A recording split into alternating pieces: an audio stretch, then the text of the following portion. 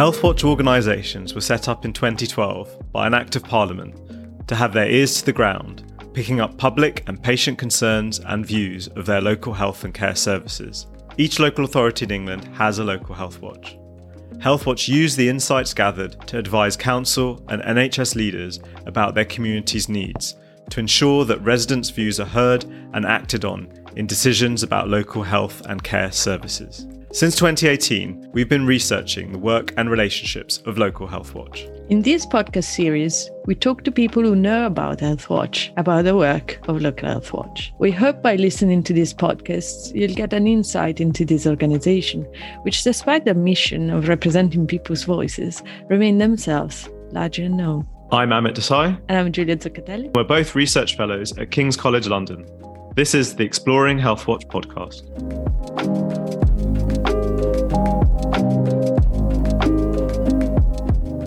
Hello everyone.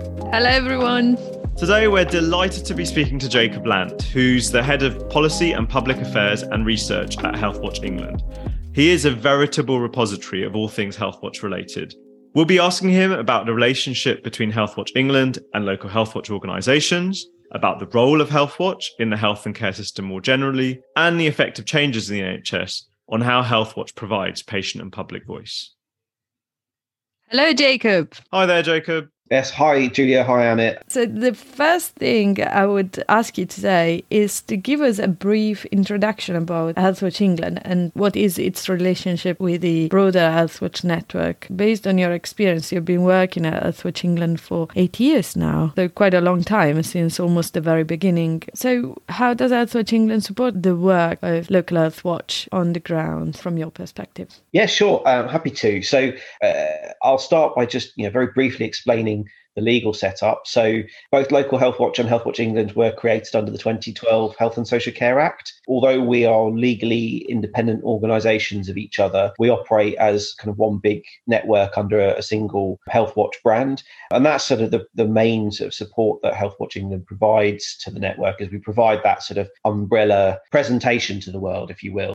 So we provide a lot of support for them in that sense, but we also provide advice on what's happening in national policy, what might be affecting Healthwatch and the changes to GPs, hospital services, care homes, whatever it might be. So we help local Healthwatch understand what they need to pay attention to, what they don't, because there's an awful lot of stuff going on in the health and social care world all the time, and Healthwatch are very small teams. So we try and help distill all that down for them. We also provide help with local councils in commissioning their Healthwatch to make sure that they're setting up the contracts for their Healthwatch in the right way, so deliver the right services and make sure each and every local Healthwatch is as strong as possible in giving their communities a say in how their local services work. What do you think then? I mean, you kind of touched on it a little bit, but it'd be good to hear from you what you think are the key contributions that Healthwatch makes, I guess, to the lives of residents and the health and care system. So I think I'll split this out into probably the contribution we make in a strategic sense to the health and care system,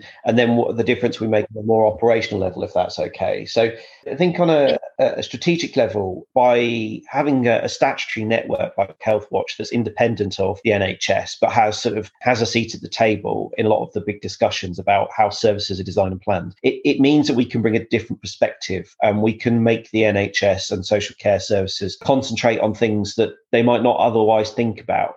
And I'll give a very practical example of this. So a few years ago, the NHS was designing a 10-year plan, how the service was going to evolve over the next decade. And we did a big engagement exercise with the public, finding out what they wanted from the NHS. And whilst the NHS was talking a lot about cancer and preventative public health campaigns and A&E targets and all this sort of stuff, which is all really important, people were telling us, I physically can't get to the hospital very easily, or the GP. I struggle because I can't access transport. I can't access the new online consultations or whatever it might be. And so we're able to get the NHS to focus on some of the things that matter to people, even though they've got other issues they want to be focusing on. So cancer targets are important, but so is getting someone to the hospital for their cancer treatment. And we get bringing that user voice to the table really sort of concentrates minds on what matters to users. And then on a really operational level, we listen all the time to what people are saying about their experiences of health and social care. So we can show what's happening on the ground, how well things are going, and we can flag when there are real crises brewing. So over the last couple of years, we've seen all the local Healthwatch reporting problems with access to dentistry, for example. Again, not something that features massively on the NHS's radar as a big issue, but for us and for the public, it's clearly a huge problem. And we were able to put that on the agenda, if you will. And the outcome of that is just in January, the NHS announced an additional £50 million going towards extra dental appointments for January to March this year. So you can see that we're listening to stuff, bringing it to the table, and then it's changing NHS's decisions about where they invest resources to meet the needs of people. So yeah, it's a mixture of those sort of really big picture things and really quite not small, but more sort of tactical issues that the NHS has to deal with.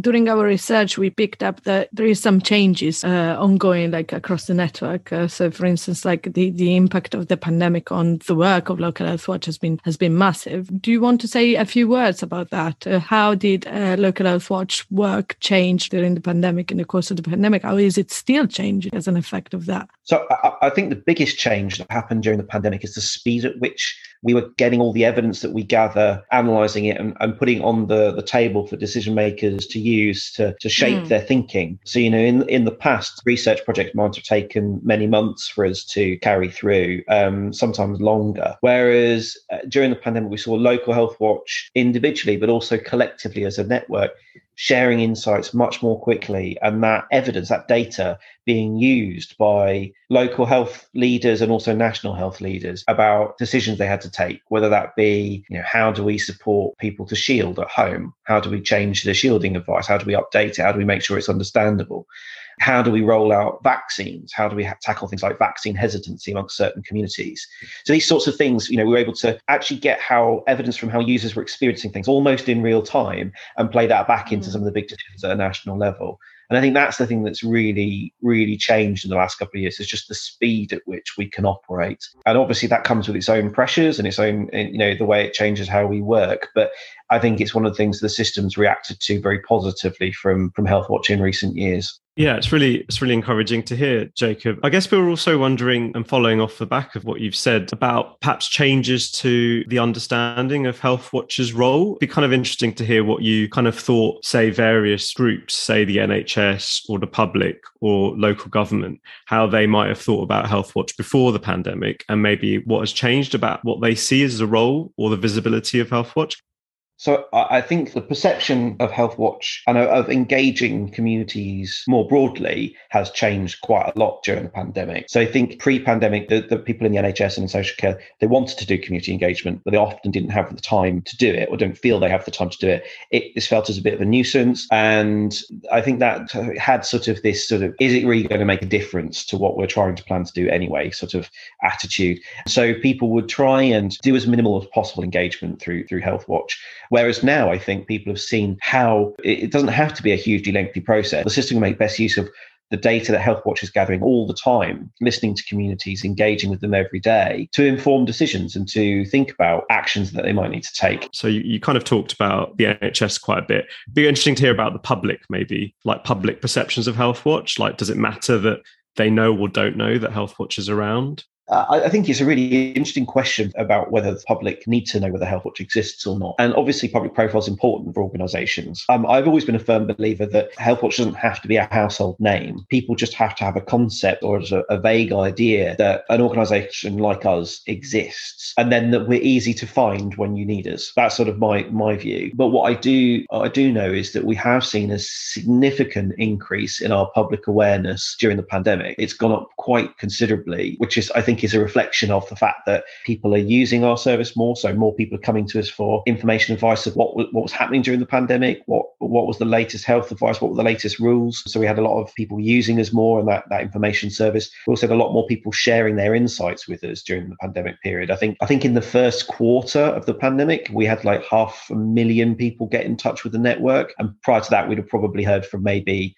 I don't know, half that, 250,000 people a quarter. So, you get a real sense that the public are definitely more aware of Healthwatch, making more use of the service in recent years. And, I think that's only a positive thing for the future, even though, as I say, I'm not adamant that Healthwatch must be a household name. The extra awareness it helps because it builds as a stronger evidence base. We're hearing from more people and our evidence becomes more useful as a result. You're talking about changes in the perspective that people have about local Healthwatch, and obviously changes also in terms of the position in the role that Healthwatch is taking as a result of the pandemic. But I would say there are also broader shifts in the health and care system going on at the moment. For instance, the shifting or commissioning of services to the regional level rather than at the local authority level, that has a strong impact on the way in which Healthwatch is operating, started to operate now, but will operate in the future as well. So how does Healthwatch locate itself in the new health and care system? I think it's a big challenge for everyone in the health and social care system at the moment. So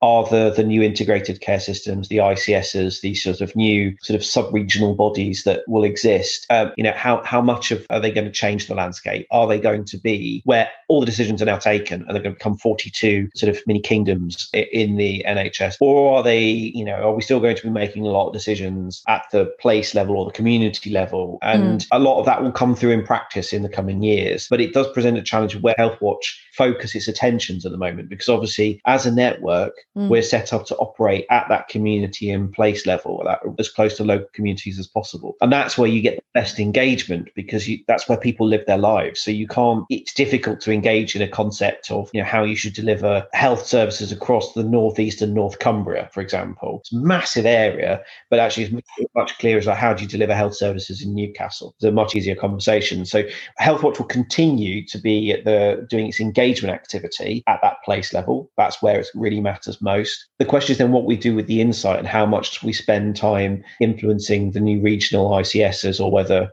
we stick sort of concentrating on just what's happening at place level. I don't think anyone knows the answer to that yet.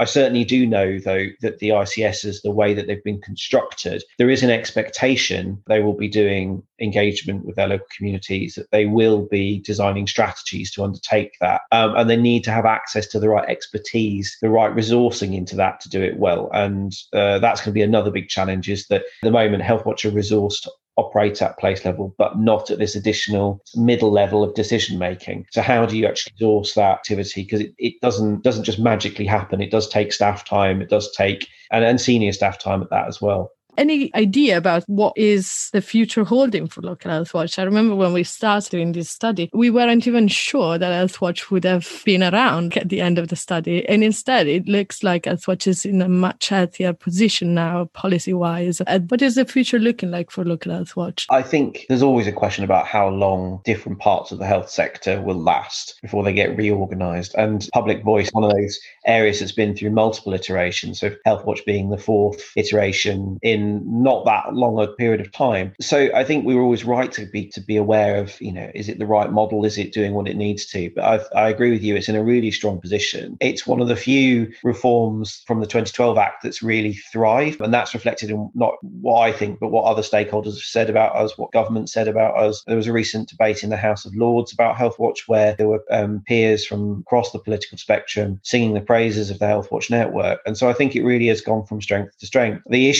The big issue is about the resourcing of it, because we're operating on, in real terms, 50% less than the government said that we needed to operate when we were set up. So, we're delivering a huge amount of work, and it is a constant challenge of how we're going to continue to do that. It's grown the appetite for what we do at a time when our resources are as low as they've ever been. So how do you join those two things together? I don't know. So it's a big challenge, but certainly it's one that we're committed to continue to try to make this work and making the case for the necessary resource in user engagement. And ultimately, it's making sure that users have the voice in the system. That's going to be what is such an important thing that is growing, and we need to maintain the momentum behind that in order to make sure services are as good as they can be. Thinking about the resourcing question, because that is an important one. What are the implications, do you think, of not only, I suppose, the kind of the drop in funding that you just talked about across the board, but perhaps the variability in funding across the network? in England. What are the implications of that for, say, ordinary people who might want to be getting their voice heard or being asked for their views on how health systems should be run? Well, there are two issues. So firstly, it's about the level of service that can be offered in the area. So, in one area that's better funded, you might have a information service that operates 9 to 5 Monday to Friday, and that you've got a good senior leader who can take all the evidence from the work and take that into the the rooms where decisions are made and really do influencing very well. In another area,